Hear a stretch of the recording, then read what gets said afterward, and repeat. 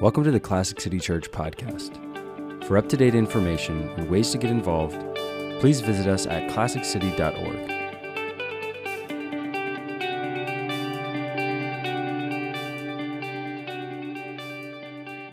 All right, good morning. How we doing out there? Great, great. If you have a Bible, turn to the book of 1 Thessalonians in the New Testament, 1 Thessalonians.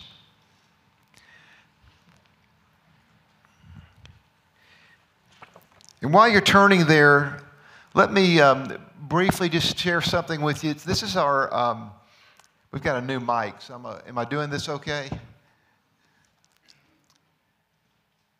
We are always the first Sunday in February every year. We have sort of a brief business update, and we go over a couple things. So I'm going to take a few minutes just to do that and catch up. If you look on the back of your bulletin, let me just piggyback on the announcement that was made about our elders and deacons, our church government. The way our church works, we have a real simple approach to church government. One is we believe God owns the church. He's the one who created the church. He's the one that brought this particular church together, and we believe that and we acknowledge that. The senior pastor is the leader of the church. The senior pastor leads the church. We have elders that are governing over the church. The senior pastor works with them. The senior pastor leads the eldership, but he is submitted to their authority. I am under the collective authority. The direction of the church is under the collective authority of eldership. We have deacons that administrate the church. Every offering we get, we set aside 10% of those offerings for world missions. We set aside 3%, an additional 3% that go to help the poor. And our deacons are the ones that oversee that. Also, there's a group of deacons that oversees the actual administration of our budget. So we have that separate from the eldership, which is more concerned with ministry. But we have those things involved. So we have deacons that administrate the church. And then lastly, our staff runs the church. And our membership builds up the church. It's you guys that really make the church grow. It's your involvement.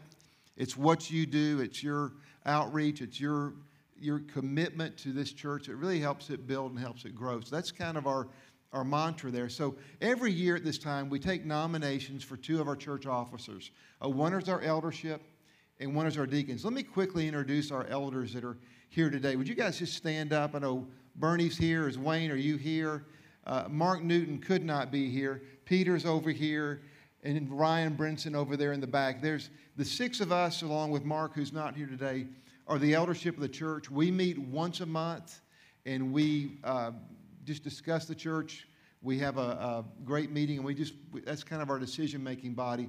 Also, we have deacons. If you're a member of our deacon team, would you stand up? Just stand up. I don't mean to embarrass you here, but these guys here are Chris and John. Jana is the leader of the deacons. Raise your hand, Jana. Chris here. Nate, are you standing up there? Okay. And then is that Mitchell in the back? Is that correct? I hope I'm not missing anybody. A few aren't here today, but Marissa's not here. And I don't think Carmen's here. But these guys meet, and they basically administrate our resources that are designated for missions and for benevolence. Being a deacon's the funnest job in this church, by the way. You just basically give money away. It's a really, really delightful thing to do. And let me encourage you guys also. I know last year we were really blessed. We had 13 former church members, many of them were students, that went into full-time ministry last year. We were able to support them, and we give to them. We had several of our students and several of our young people that were going on mission trips, and we were able to support them. If you're involved in this church, and you're either going into full-time ministry or you're going on a mission trip to do some kind of ministry, hey, we want to be involved. We want to give into you. We want to sow into you, and we're your church family. And so if that's you, man, please let us know. Please email the missions department and at the church and just submit a form, and we want to be involved with you in that way. So that's how our church is governed. This time every year during the month of February, we take nominations from our church. If you think anybody would be a great elder to lead in that way, or someone be a great deacon to lead in that way, please submit their name, and we will we will go from there. Also on the back, you'll see our financial update. And this has really been we've had a great year. We're recovering from COVID for 2 years, which was really very, very tough on us financially. And this is really good news. If you look at the update, our income, we do our fiscal year from July to June every year. And so our income since July through the month of December was $420,000.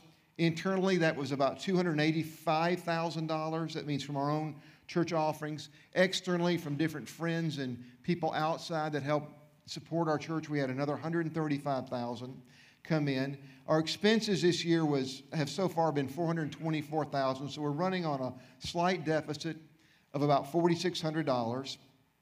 Our income this year was $169,000 more than the actual income through December of last year, which is about a 67% increase. Now, there was a real large gift that helped inflate that number, but even without that large gift, our giving's been up about 30% so far this year. And I just am very grateful, very thankful to you guys and the Lord for that reality. This is just our financial position. We have unrestricted cash. We have over $400,000 available. In our opportunity fund, we started a opportunity fund that one day we want to go toward one day purchasing a long-term facility for our church, and that is at $312,000. We have donor-restricted monies of about $42,000, and our total cash is about $756,000. So that's a brief picture of where we are financially.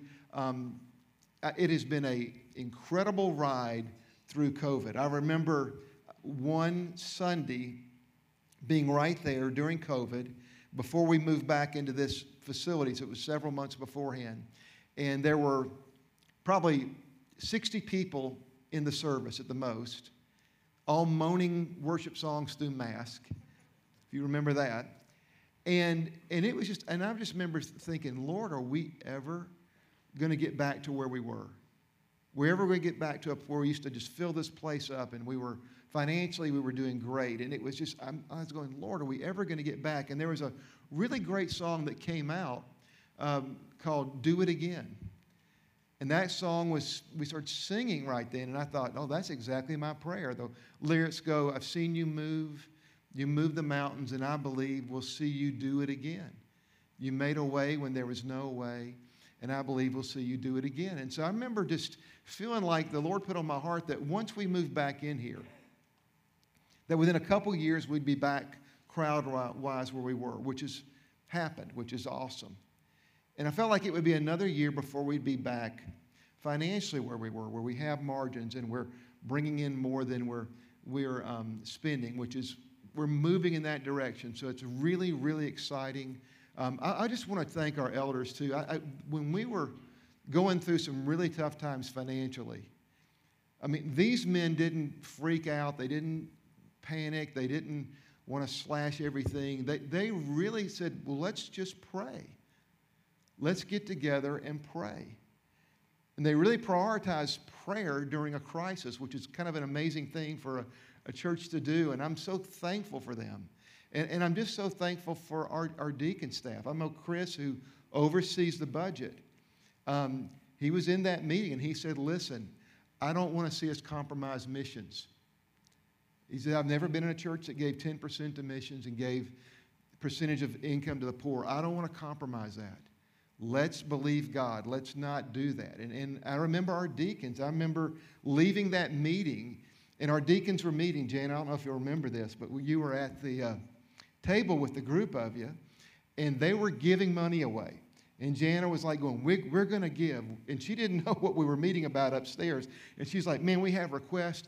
We're so excited about giving. And I'm going, oh, my gosh, you're giving money away. And I remember walking by, and I literally remember walking by the room where they were in, and there's like these two sliding, if you've been to the ministry center, it's a really cool house, by the way, but there are these two sliding glass doors, and they're have a pane on them, and you can see through them. And she and that team were at the table just praying and deciding. And I walked by and thought, Well, I'm the pastor. I'd wave at them, and I wave, and no one even noticed me.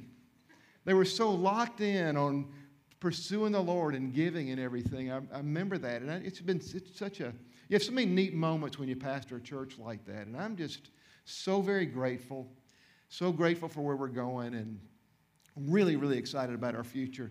Very thankful to all you guys for your participation in it, and you guys that are watching online. We're moving forward. So that's that. I wanted to give you that update again. I want to just thank you for your generosity and for your prayers and just the team this is that really helps make this church work and help makes this church happen. So if you have a Bible, again, we're in Thessalonians.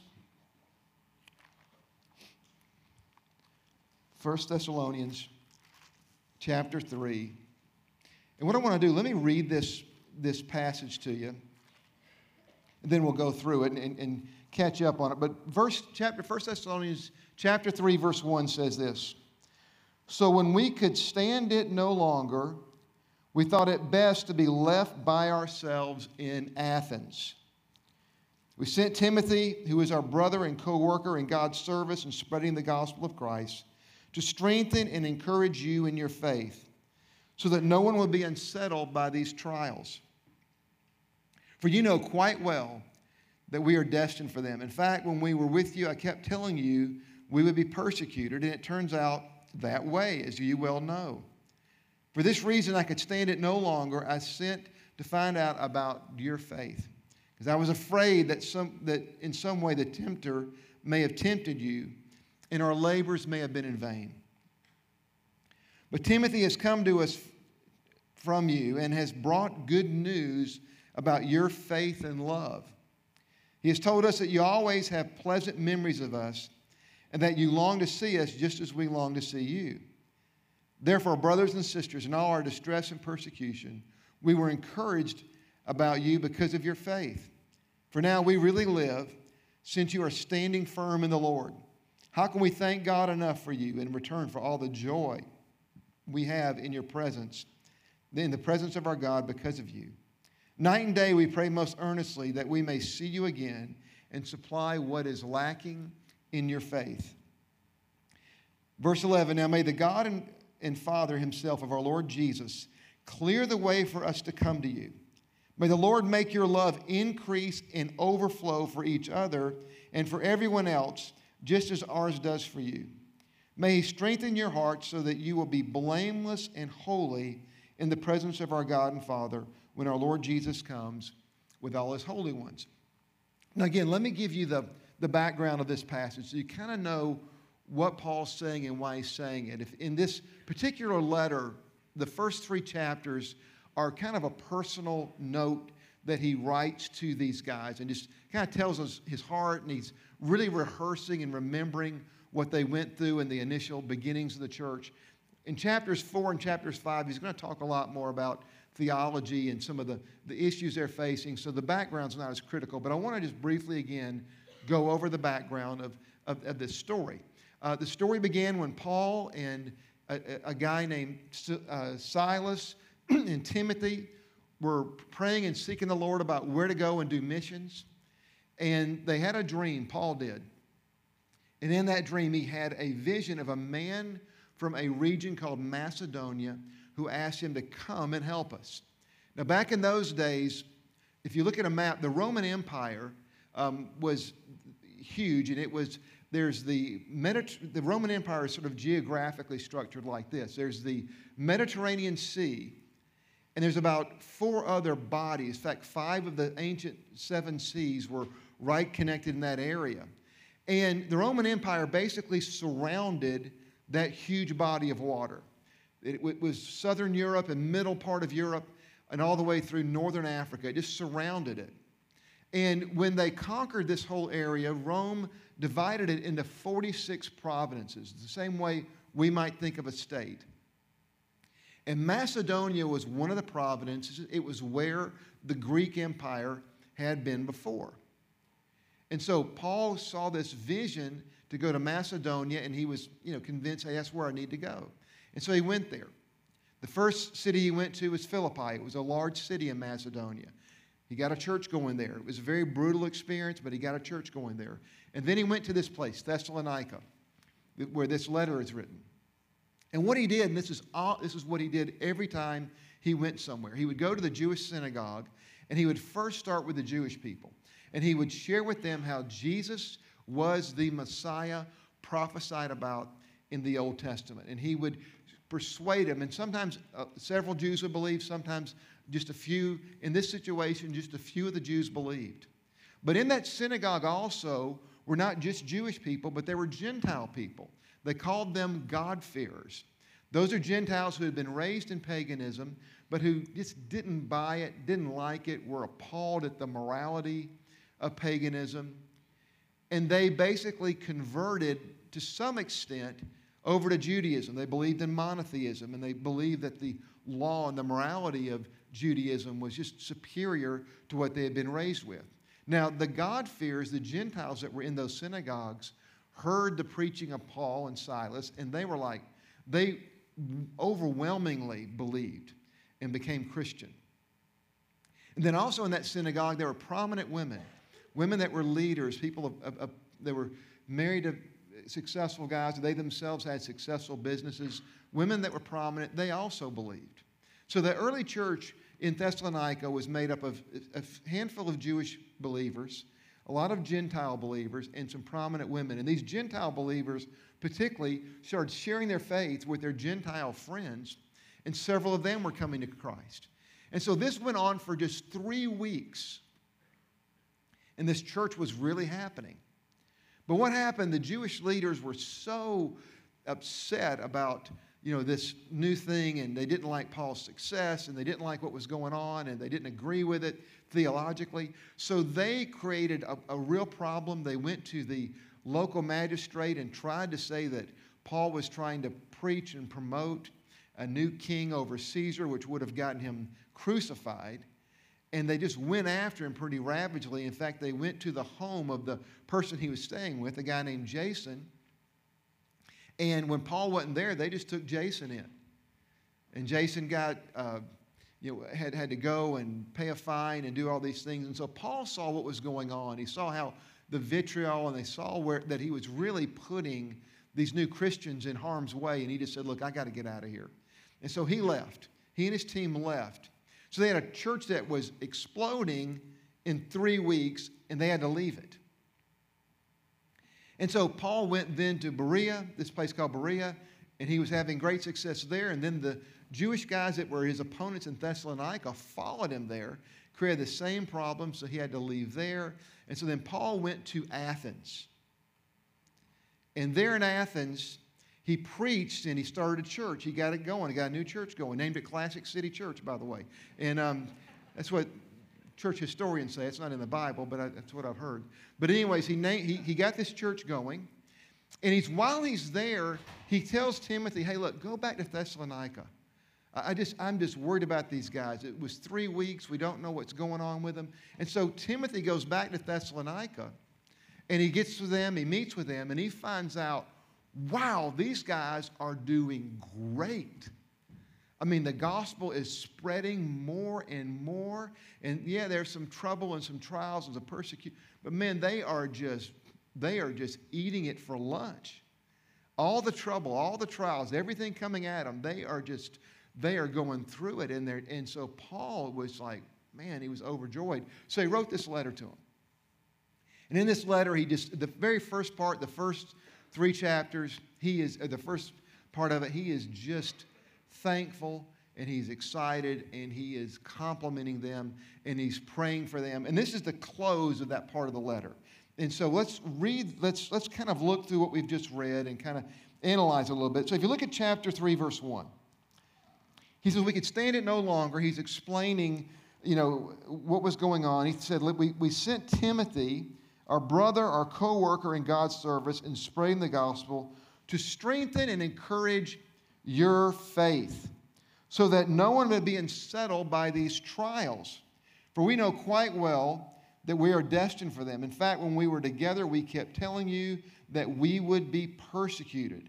And in turn, out of that way, as you well know, for this reason we could stand it no longer, I sent to find out, about your faith. And I was afraid that in some way the tempter may have tempted you and that our labors might have been in vain. Now, Paul is here talking about something that is true of a new church. It's true of a new Christian. It's true in every one of our lives. There is a faith battle that we are experiencing. When you give your life to Christ, whether you've been a Christian for a day or whether you've been a Christian for years, you enter into a battle for faith. It's a faith battle.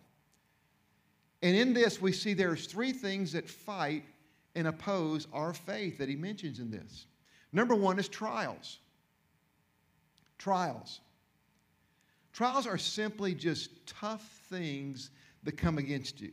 They're bad circumstances. We all experience them in life, but there are trials that are there, and they're just to upset you, to impede your faith. They're just to make your life tougher, to make it harder to work. Tragedy, difficulty.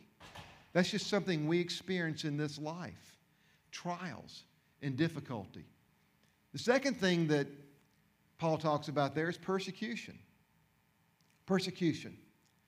That's when there are entities that are particularly opposed to the Christian faith. Now, back in those days, persecution was very coercive.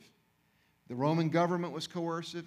The Jewish leaders in many of these towns that were against Christianity were very coercive. They had power. It was people using power and asserting power over you.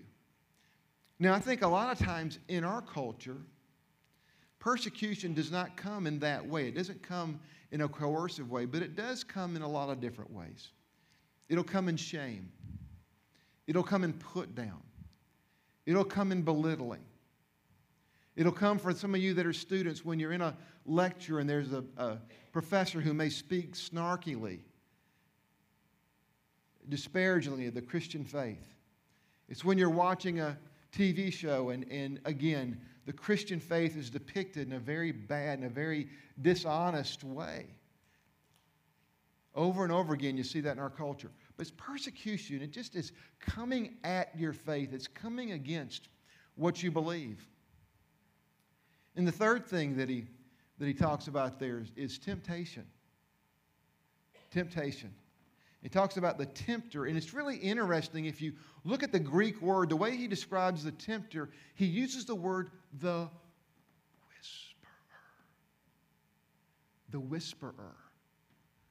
The one who whispers.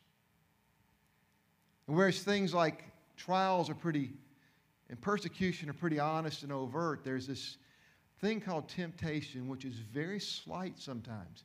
It is very subtle. In fact, when we read the story of the Garden of Eden and how man and woman fell in the garden and they were given into temptation, one of the things that the writer of Genesis wrote is that the serpent, the tempter, it says he was more subtle, more crafty than all the other animals. And there's a subtleness about it. It's a temptation. It's to kind of move you off your commitment to Christ. And these are things that come against our faith. When Jesus was with Simon Peter, right before his crucifixion, and right before things went really bad, he looked at Peter and he said, Satan has asked permission. And he uses this phrase, to sift you like wheat. Whenever wheat is being sifted, they take the crop and they break it. They pound on it. And then they grind it, and they grind it down to a real fine milled powder. And he says, that's what the devil's going to try to do to you. He is going to pound you. He's going to grind you.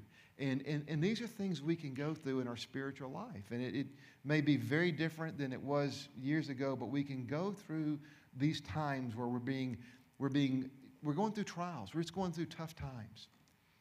We may get persecuted. There may be opposition. There may be things that we're facing and hearing that's antagonizing our faith. And then there are temptations. There are just things that we're going through within ourselves. And Paul is looking at this and he's going, man, you guys are going through this, and I don't, I was worried about you.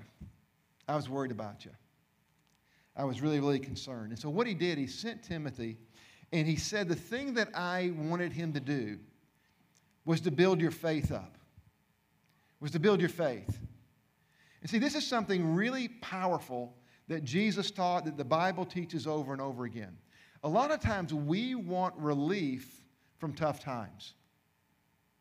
We want relief from trials.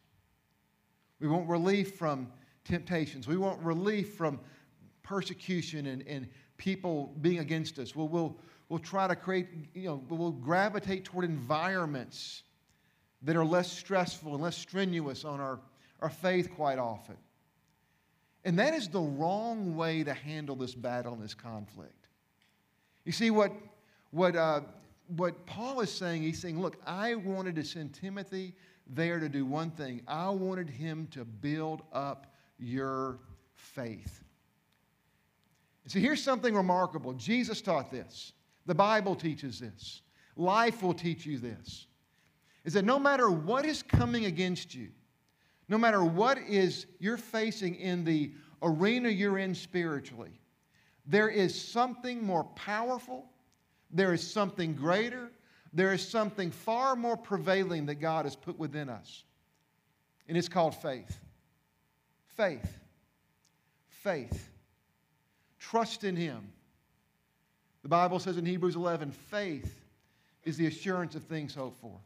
It's the conviction of things that aren't yet seen. By faith, all the Old Testament, all the stories we read in the Bible, by faith, those guys gained approval and won. And it says, without faith, it's impossible to please God. Jesus taught incredible things about faith. He said, if you have faith like a mustard seed, you could speak to a mountain and you could say to it, be moved and cast into the sea, and it would obey you. Jesus one time was walking around, and there was a dad who had a son who was possessed with a spirit and was, sprawling on the ground and losing it. And he came to Jesus, and he said to him, it's really kind of cool. It's in Mark chapter 9. He says to Jesus, help us if you can. And you know what Jesus replied back? He literally said, if you can. If you can. But he said this to him, all things are possible to him who believes. In the midst of this horrific occasion for this man, Jesus looked at him and said, all things are possible to him that believes. And there's something very powerful about faith. And if you keep reading in this passage, he goes on here and he continues to talk about the importance of this. Verse 6, but Timothy has just now come to us from you and has brought good news about your what? Faith and love. He told us that you always have pleasant memories of us and that you long to see us just as we long to see you. Therefore, brothers and sisters, in all our distress and persecution, we were encouraged about you because of your faith. And we are really live since now you are standing firm in the Lord. How can we thank God enough for you in return for all the joy we have in the presence of God because of you?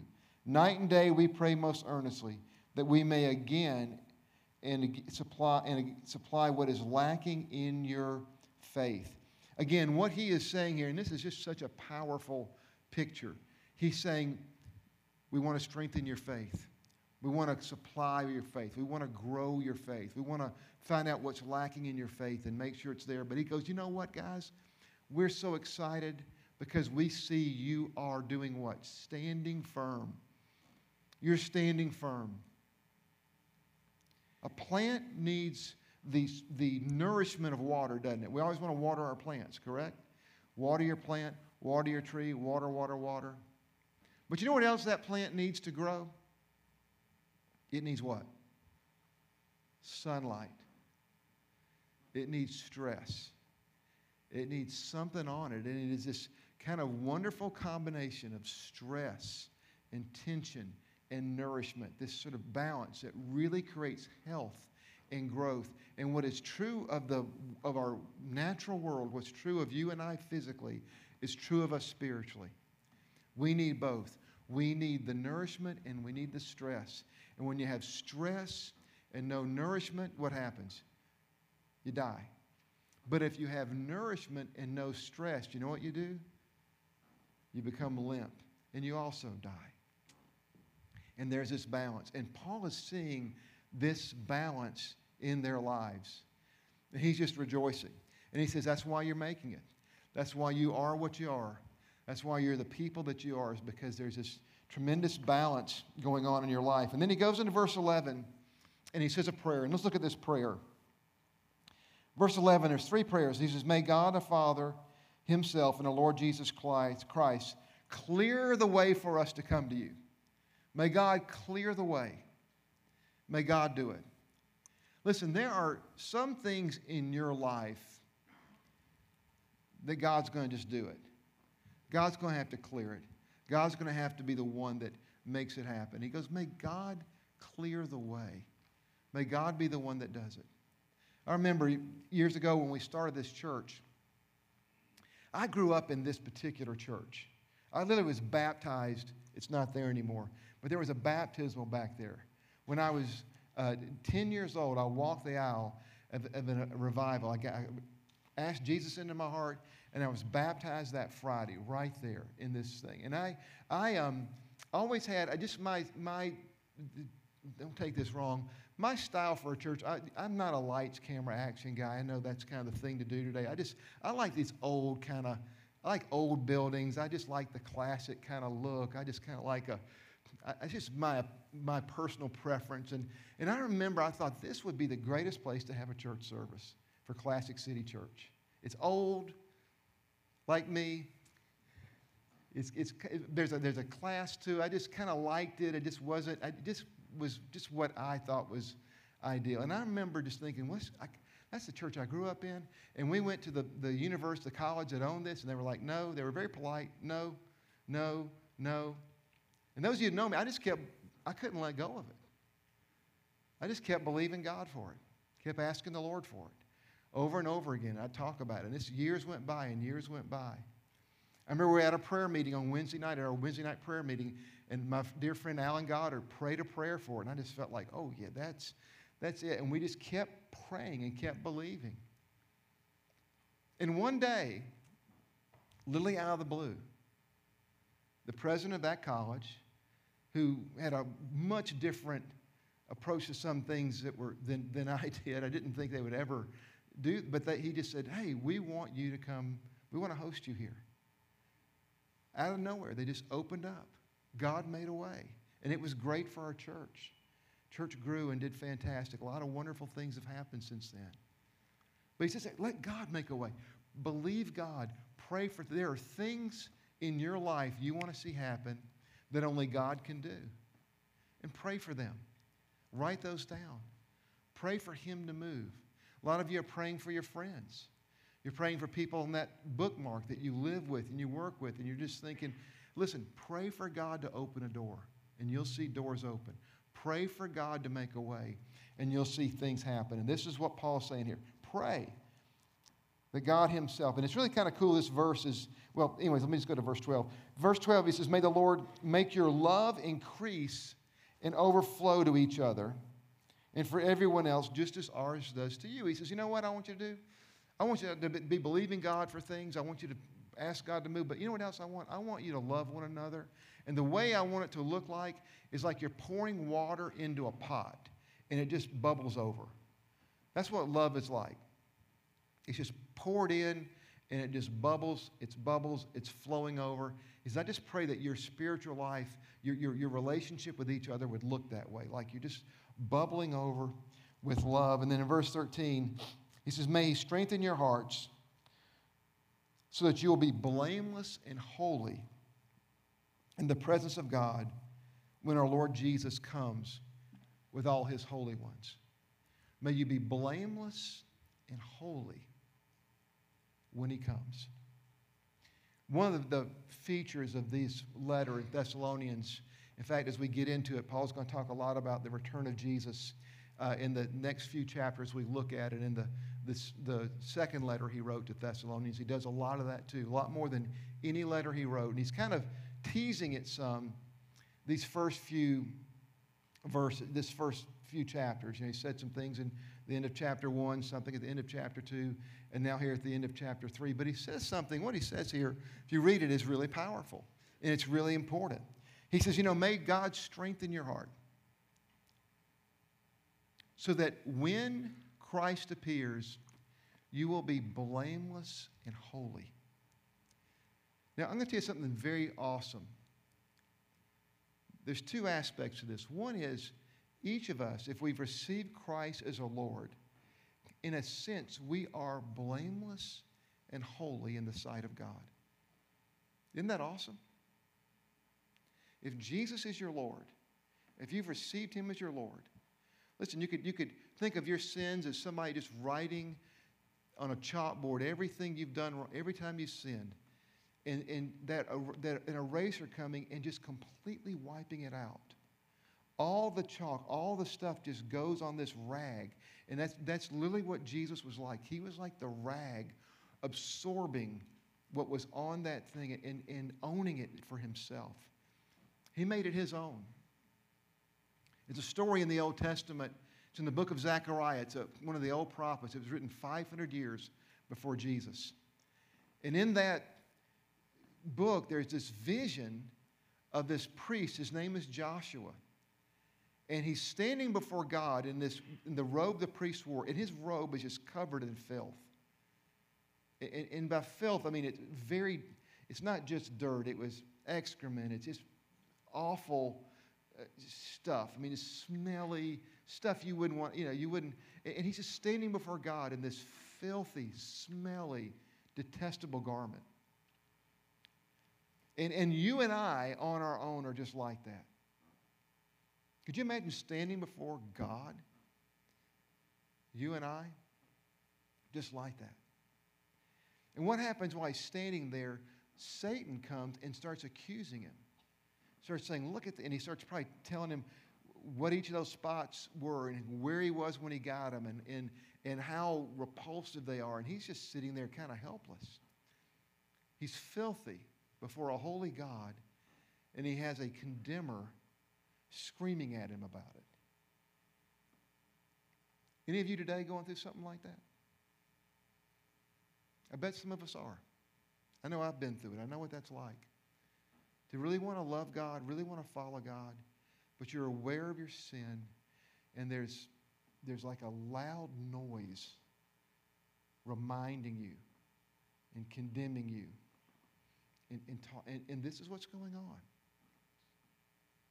And then something amazing happens in this vision. God tells him to take that robe off. He takes it off. And he plunges it. And that robe comes up and it's just bright white, glistening clean. And he puts it back on him. And the noise of this accuser stops. And he stands before God and he's confident. And he's accepted. And he's unashamed. And this is what Paul is talking about. Getting to a place where we're strengthened in faith and you know that's true of you. I want to tell you, if you're a Christian, if you're following Jesus, that's true of you. You are holy in the sight of God. You're blameless.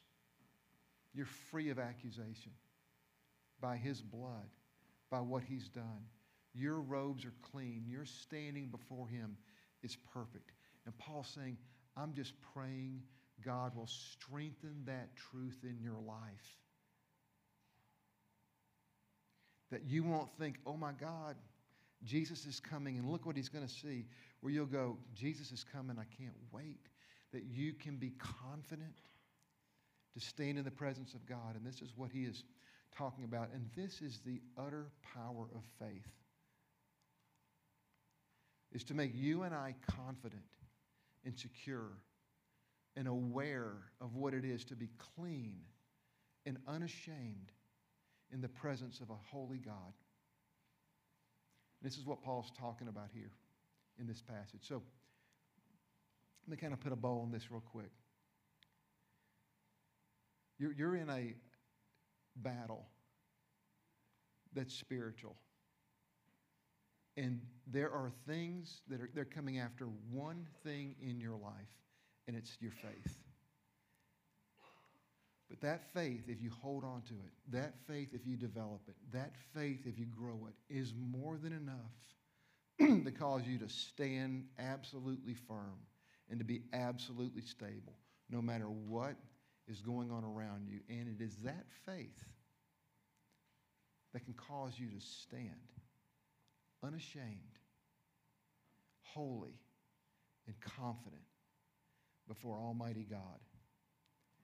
It is a priceless, priceless thing. There's a song that was sung years ago by a band called Mercy Me. They're famous for having the #1 song in the country at one time called I Can Only Imagine. You guys remember that song, I Can Only Imagine? You remember it? You want me to sing it? No, you don't. Just remember it then. I Can Only Imagine. But they sang another song that I thought was so great. It's called Unaware.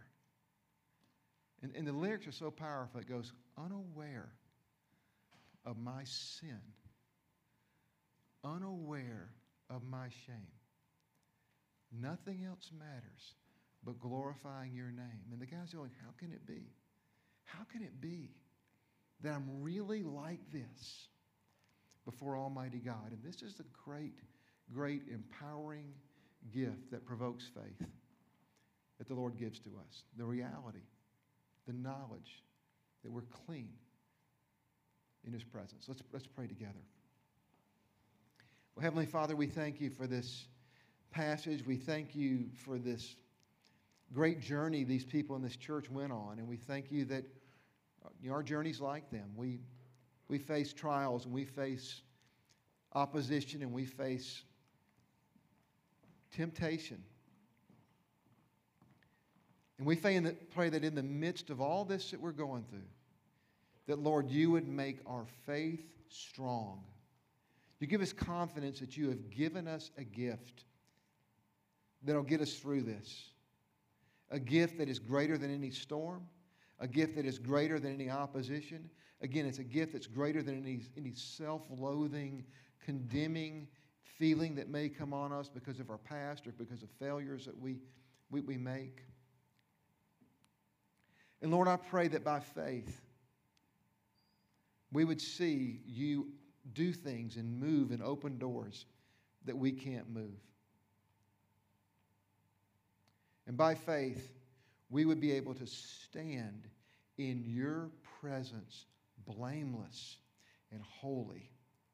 And Father, I pray for everybody here. I know I just know the numbers. I know the odds. There are Your children here that are just struggling with condemnation, that are feeling rejected, that are feeling dismissed from Your presence because of sins they have struggled with or are struggling with. And Lord, I pray that you would cause their faith in what Christ did on the cross to be powerful and resounding and to be louder than the voices they hear. Just as that priest, Joshua, stood and heard those voices, what You did was louder than the accusations. I pray that what You've done in our lives will be louder than all the accusations and all the condemnation and all the put down. And that we would stand at Your appearing and we would be confident and we'd be holy and we'd stand blameless in Your sight by what Christ did for us on the cross. Holy Spirit, I pray You'd make that powerful miracle real in our souls. We pray this in Jesus' name. Amen.